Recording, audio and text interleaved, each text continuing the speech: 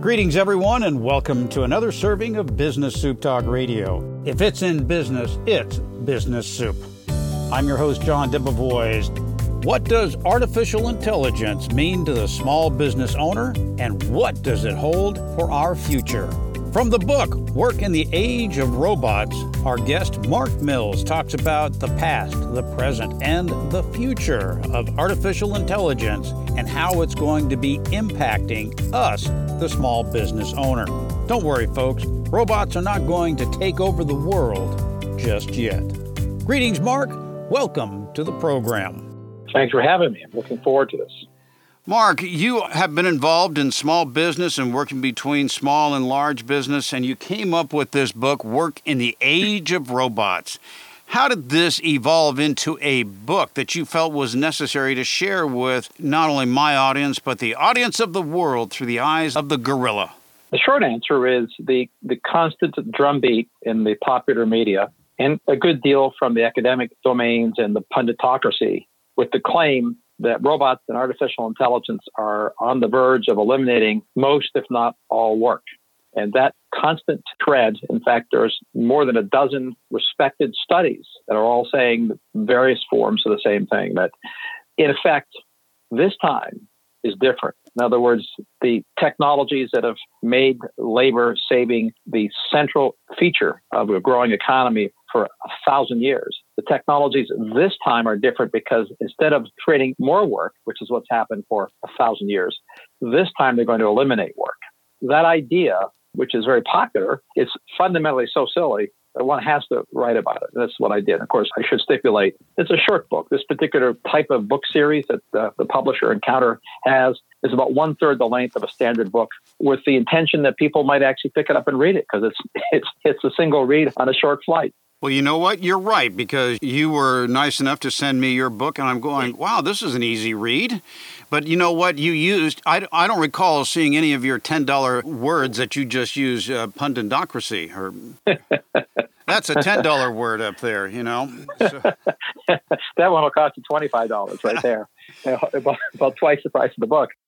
Essentially, history has demonstrated that when it comes to these technological advancements, that most forecasters get both the what and the when wrong. And out at Consumer Electronics Show, for those in my audience that have been there, good for you. For those who haven't, go. It is the big boy toy box, and it happens around the first week of the new year. And this is where you see the evolution of things to come. This is where I think Schwarzenegger gets his ideas, is for his over-the-top type of graphics on his movies. But you see things that you thought, wow, that's really cool, like the big flat-screen TVs that came out a decade ago. I saw them first at Consumer Electronics Show. One of the things that I've noticed is virtual reality. The gaming industry has taken it first that I noticed out at Consumer Electronics Show, but now it's expanding into other areas and into small business. Mark, where do you see AI and the use of that into robotics implemented for the use in small business? You put your finger on two things which are important, and I agree with you in the sense that the CES, the Consumer Electronics Show, is a great way to see the tip of the spear, if you like, on technologies that are coming. For many technologies, not all. I'll tell you where I go hunting in a second, but you see them there because consumers, in a weird way, will tolerate a far less reliable product than the industrial market for obvious reasons. If you're in the industrial environment, you're in a business environment, your tool has to work for a long time. It has to be very cost effective. When it's a toy, not to trivialize toys, because the entertainment industry is a $1 trillion industry, people are more quixotic and tolerable of things that might break or you have to work hard at. So it's a great place to see early technologies like virtual reality and augmented reality. This is what the combination of the tools that let you augment reality or virtualize reality with artificial intelligence, which is a supercomputer in the cloud. Those two things together, essentially, to use the popular word now, upskill labor.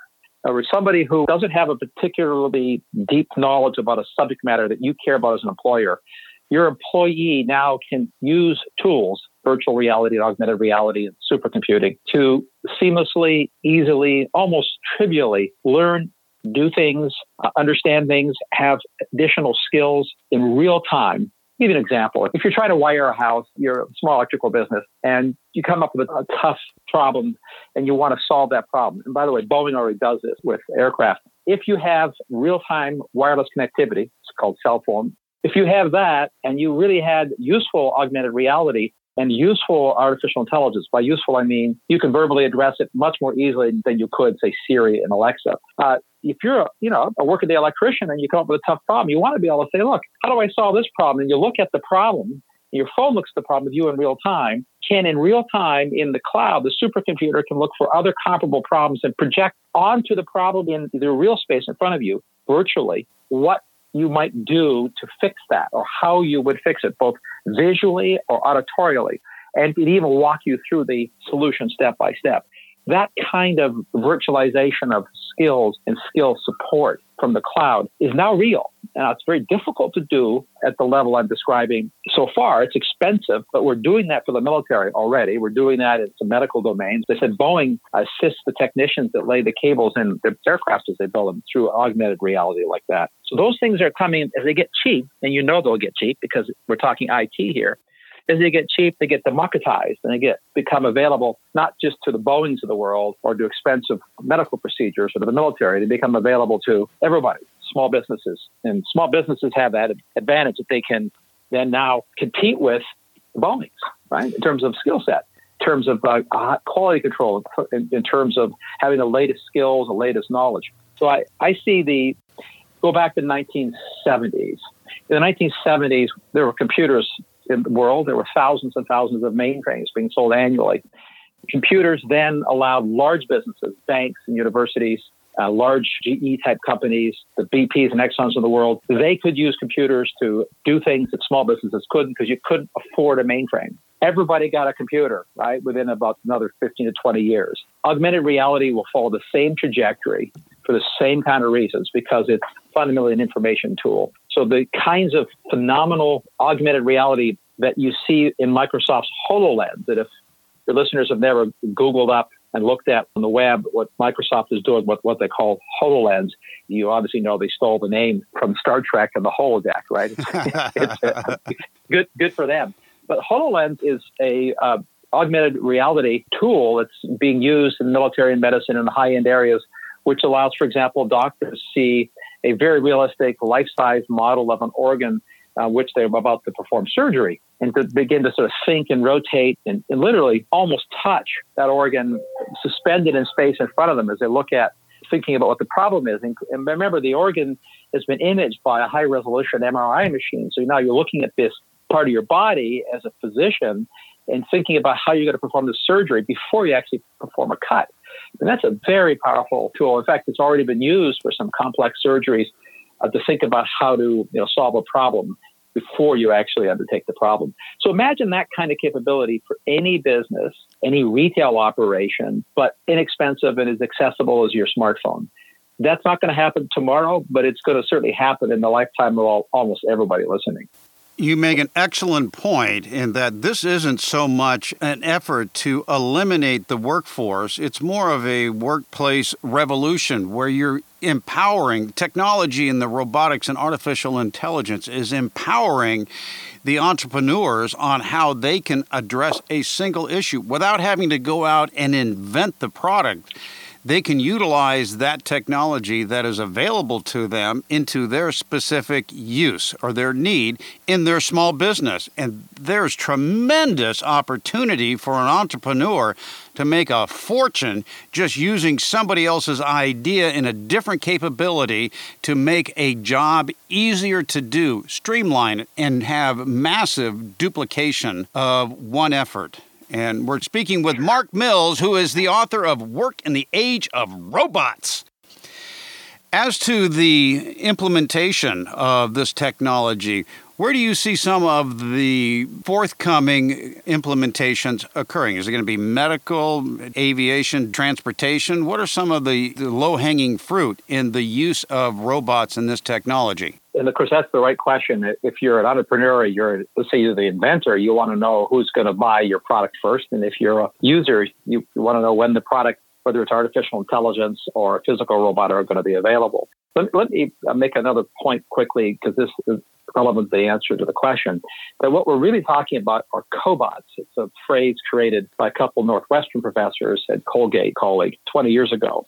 Their idea, which is being realized and how the world is really operating, is that the most valuable robots are not robots that replace people. They're robots that collaborate and work with people, amplify them. So they call it cobots. It turns out a cobot's a little hard to build. So a virtual cobot, of course, is a thing like Siri or Alexa, right? Google Voice. Those things are essentially cobots. You can ask questions in a natural language and learn something, and the better they get, the easier they'll be as cobots, whether it's a skill-based question or whether it's just an operational question. If somebody who's working in retail and they want to get the answer to a question related to inventory, wouldn't it be nice not to have to type in a keyboard? You simply ask the virtual assistant. So the intelligent virtual assistant, the IVA, is a consumer product, which is what the Alexa is. The cobot that's physical, which is the one that fascinates people the most, I think, is the assembly line product, let's say, or we'll go back to the electrician or the plumber. When I was young, I worked in construction. You can think, how many times did you want a third hand, right? I mean, it's you're doing a task and you just don't have enough hands to do it, and you get somebody else to help you. A cobot is literally the third hand. In fact, one of the cobot inventors has made a product that looks like a third hand that for certain kind of tasks you physically wear. You strap it on. It looks like a compliant prosthetic hand on an arm that learns the task. You literally teach your third hand the task you're doing. Lifting up a pipe, and you need an extra hand to hold it while you're welding. That kind of product sounds sort of crazy, but it's actually real. It's a cobot kind of product. As those things become cheaper, and they're becoming cheaper quickly and easy to use, that means is the obvious. If you're a business in the construction trades, you don't fire people. It means instead of hiring 3 people, you might hire 2 people. Okay, so you look at this, and we have the classic phenomenon that's gone on, as we talked about earlier, for hundreds of years. The net benefits the economy and to your business is that you're more productive, you're making more money, you're hiring more people, but you aren't hiring exactly the same number of people per task. The thing that we always want, if you're a business owner, if you're an economist talking about the economy, you always want to have fewer labor hours consumed to produce a specific product or service. That's the goal. And that's what automation is always about. That's still the goal. But the effect of that goal is that businesses become more profitable. When you become more profitable, you grow. And you do something that I consider unintentional consequence of a growing small business. The unintentional consequence is you hire more people. Now, small businesses don't mean to hire more people. They hire them because they have to, if you think about it. If you grow, you need people. Big businesses have the opposite dynamic. Big businesses, their primary goal is to fire people because they're already big and they're trying to cut costs by reducing the number of people. That's why, as you well know, small businesses are considered the engine of growth for jobs. It's not because they're more moral in a sense. It's because, I'm being slightly facetious, they have no choice. If you grow, even if you have cobots and intelligent virtual assistants, you'll still need people. So you grow faster if you have more productive tools. Saying that you have more productive tools is a direct synonym for using more automation. Well, and as I use all the time in my statements, that there's nothing in our life that doesn't have a small business, even the air that we breathe. Robots are not going to take the place of the HVAC, the heating and air conditioning units, the service techs. They're not going to be climbing up the ladders and servicing the air conditioners anytime soon. So this type of technology I'm seeing implemented in one of my segments of restaurants. Being able to have artificial intelligence and robots in the restaurant business has been very effective, particularly when it comes to the financial aspects. Inventory, tracking your inventory, making sure it's not walking out the door, being able to do a cost analysis on the fly of what every serving costs. It's fascinating what I see in companies that are pitching me and the angel groups that I'm involved with. And it's all based upon artificial intelligence. And you can't have a robot without artificial intelligence. You're exactly right. So very, very simplistic automated machines from the early days of automation didn't have what we call artificial intelligence. You automate a highly repetitive task. What you're describing are these more difficult and more complex and sometimes amorphous tasks not just how much stuff is in inventory, but what you want your artificial intelligence systems to do is to do what Google Maps does, which is effectively look forward in time based on history and make a guess at when traffic is going to increase in your restaurant. You have a lot of data on that. The intelligent virtual assistant, the AI, can make a prediction based on your personal business's history, as well as what's going on geographically with respect to the weather, because there's weather correlations with the restaurants. It can look at other events, which are considered, the technical term would be orthogonal events. Like there's a conference in town that will draw people away or attract people to your restaurant. Those data are all available in the cloud. An intelligent virtual assistant, AI, would look at all that and inform you, your specific business, where you are in your city, that you should probably expect a little surge in traffic or a little fall off in traffic, which would allow you to decide whether to bring in extra help that day or not have them come in.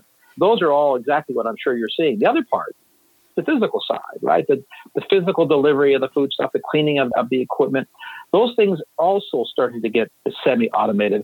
Turns out they're much more difficult. I mean, as I write in my book, the idea that we're going to have Terminator-type robots walking around doing physical labor in the near future is just silly, because not that it won't ever happen. We clearly now have in sight the classic Terminator kind of robot. Engineers call that the anthropomorphic robot, right? The walking, talking machine that looks sort of quasi-human. You've probably seen YouTube videos of some extremely clever and sort of spookily realistic, walking robots. They do exist.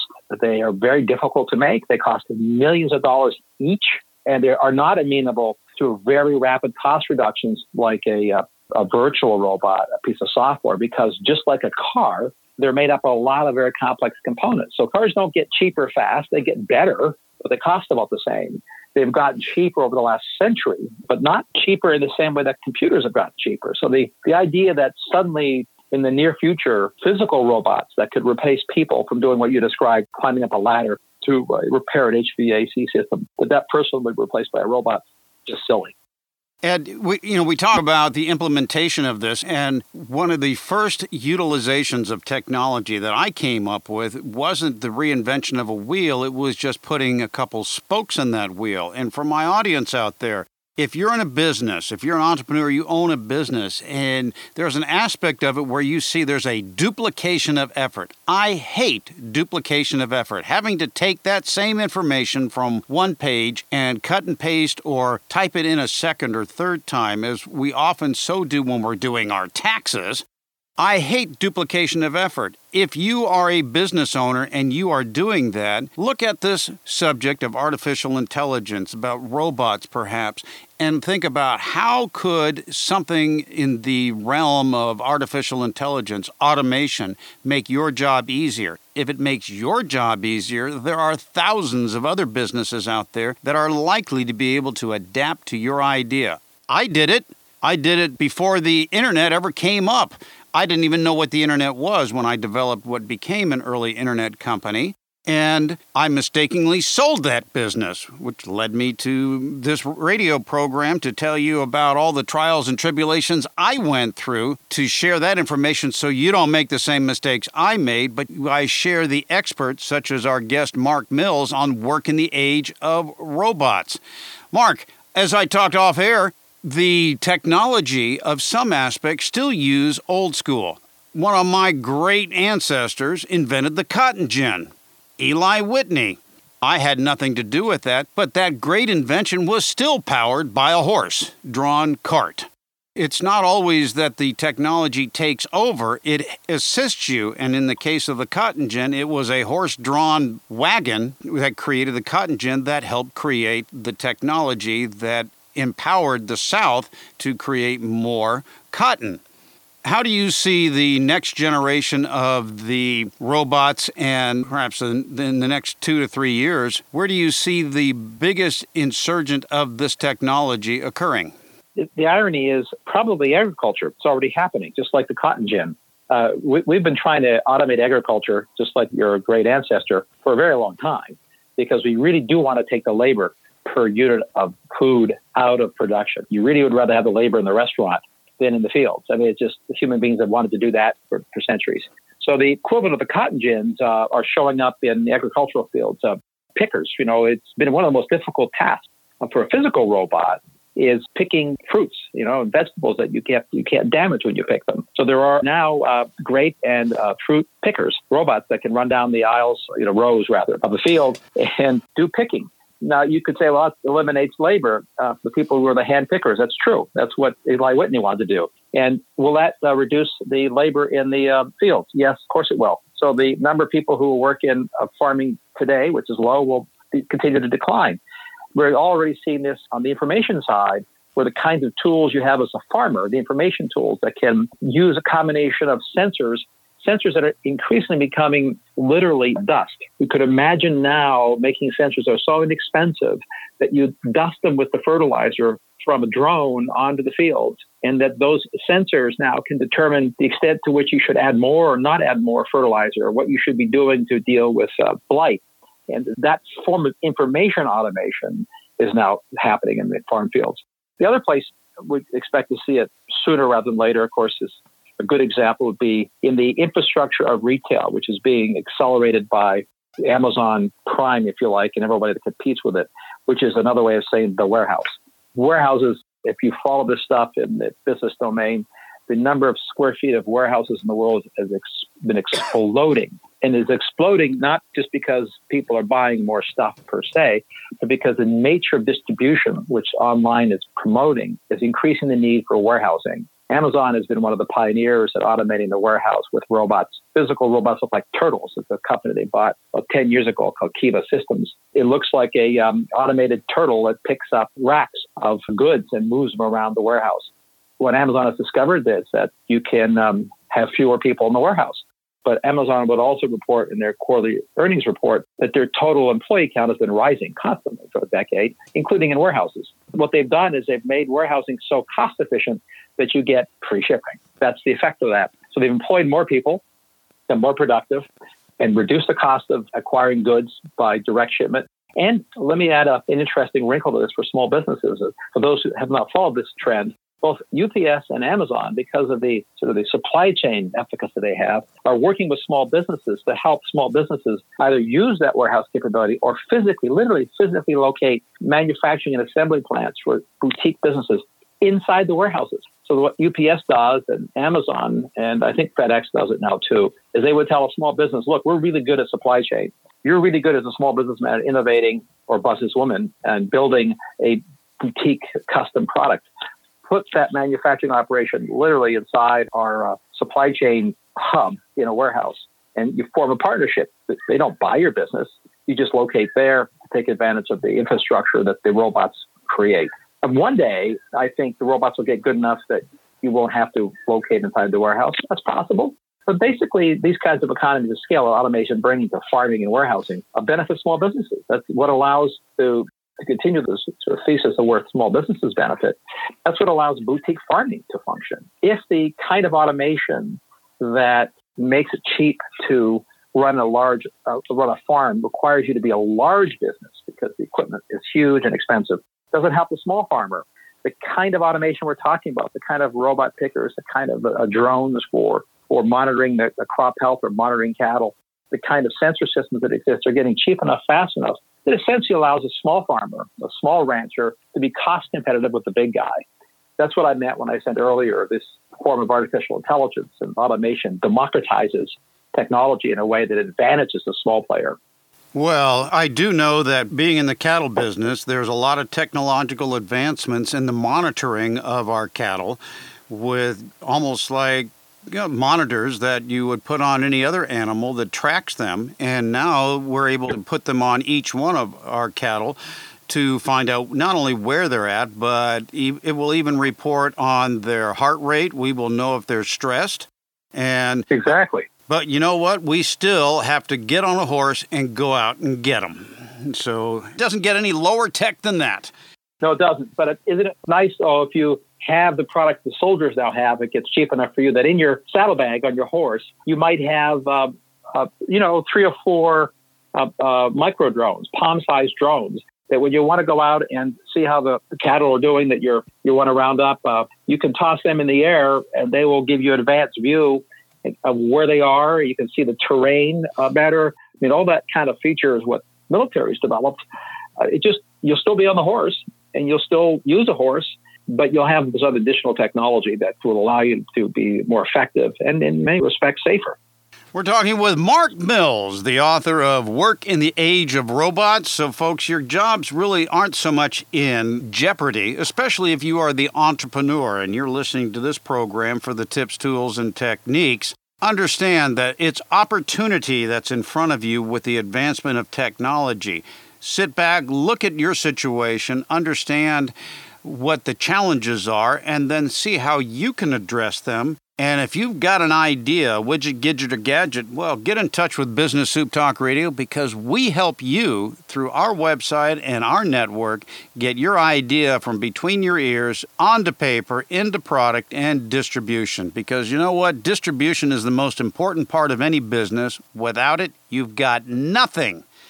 Mark, in conclusion, as to some of the prognostications, and my favorite is from Elon Musk talking about how the robots are going to take over. Just how realistic is that? Or is Elon using his sense of humor to tease us even more? Well, first, let me stipulate. Elon Musk is one of the entrepreneurs I admire because he's doing something few take on. He's taken on hardware. Yes. Like cars, spaceships, batteries. This is tough domain. Most entrepreneurs are taking on, in Silicon Valley, software and apps for gaming. That's nice and it's fun, but it isn't very hard. What he's doing is admirable. And he certainly has a penchant for the hyperbole. I don't know what's in his head when he says things that he said about robots taking away all the jobs. Maybe this is what he's thinking. And I don't know the man. And I'm not a psychiatrist. I'm a physicist, so I can't pretend to be one. Let me suggest he's saying something which, or extrapolating on something which is true. You know, the Luddites, which is the most famous example of opposition to automation that's in the literature we all see as in school. The Luddites were right? They lost their jobs. The automated loom took away the job of the manual weaver. And Eli Whitney took away the jobs of hand cotton pickers. So the specific claim that automation eliminates jobs is true. It does eliminate a specific job. But as we've discussed and most people recognize, it creates net more jobs it has for hundreds of years. The claim that Elon Musk seems to be making is that the robots are going to get so good that there won't be net new jobs. It's sort of odd. I don't know why say that. But even if there were no jobs in manufacturing, let's say, it was all robots, there'd still be jobs to do something else. And let's say the something else was just entertainment. The entertainment industry itself involves manufacturing stuff, but operating stuff, servicing stuff. People make a lot of money in entertainment. As I mentioned earlier, it's become an industry that's more than $1 trillion of economic activity. Entertaining people. There's nothing wrong with entertaining people. Healthcare is an enormous industry, which will be very hands-on for a long time. There's nothing wrong with healthcare becoming a major employer. Rather than worrying about it being a major part of the economy, it's a wonderful thing that's becoming a major part of the economy. It's a gift of a wealthy economy, and it'll employ lots of people. And they won't all be doctors. They'll be doing all kinds of things relating to the technologies that make keeping us healthy easier and better. Well, I happen to be one of those as well that admires Elon's mind, and I also enjoy his sense of humor. Launching his roadster into space with a spaceman in it. And it was great. That was just spectacular. Mark, I want to thank you for joining us on this serving of Business Soup. Mark Mills, Work in the Age of Robots, available on Amazon, and if you'd like one, give us a shout out to bizsoup.com. Get the 5 points of a successful business. The idea, the plan, the people, the execution, and the solution. Take away any one of those and your business will fail. You can get that at bizsoup.com. bizsoup.com. Mark, thanks for joining us on this serving of Business Soup. My pleasure. Thank you. This has been another serving of Business Soup, where business comes for business. I'm John Debevoise, inviting you to visit the website for more servings of what is best in business.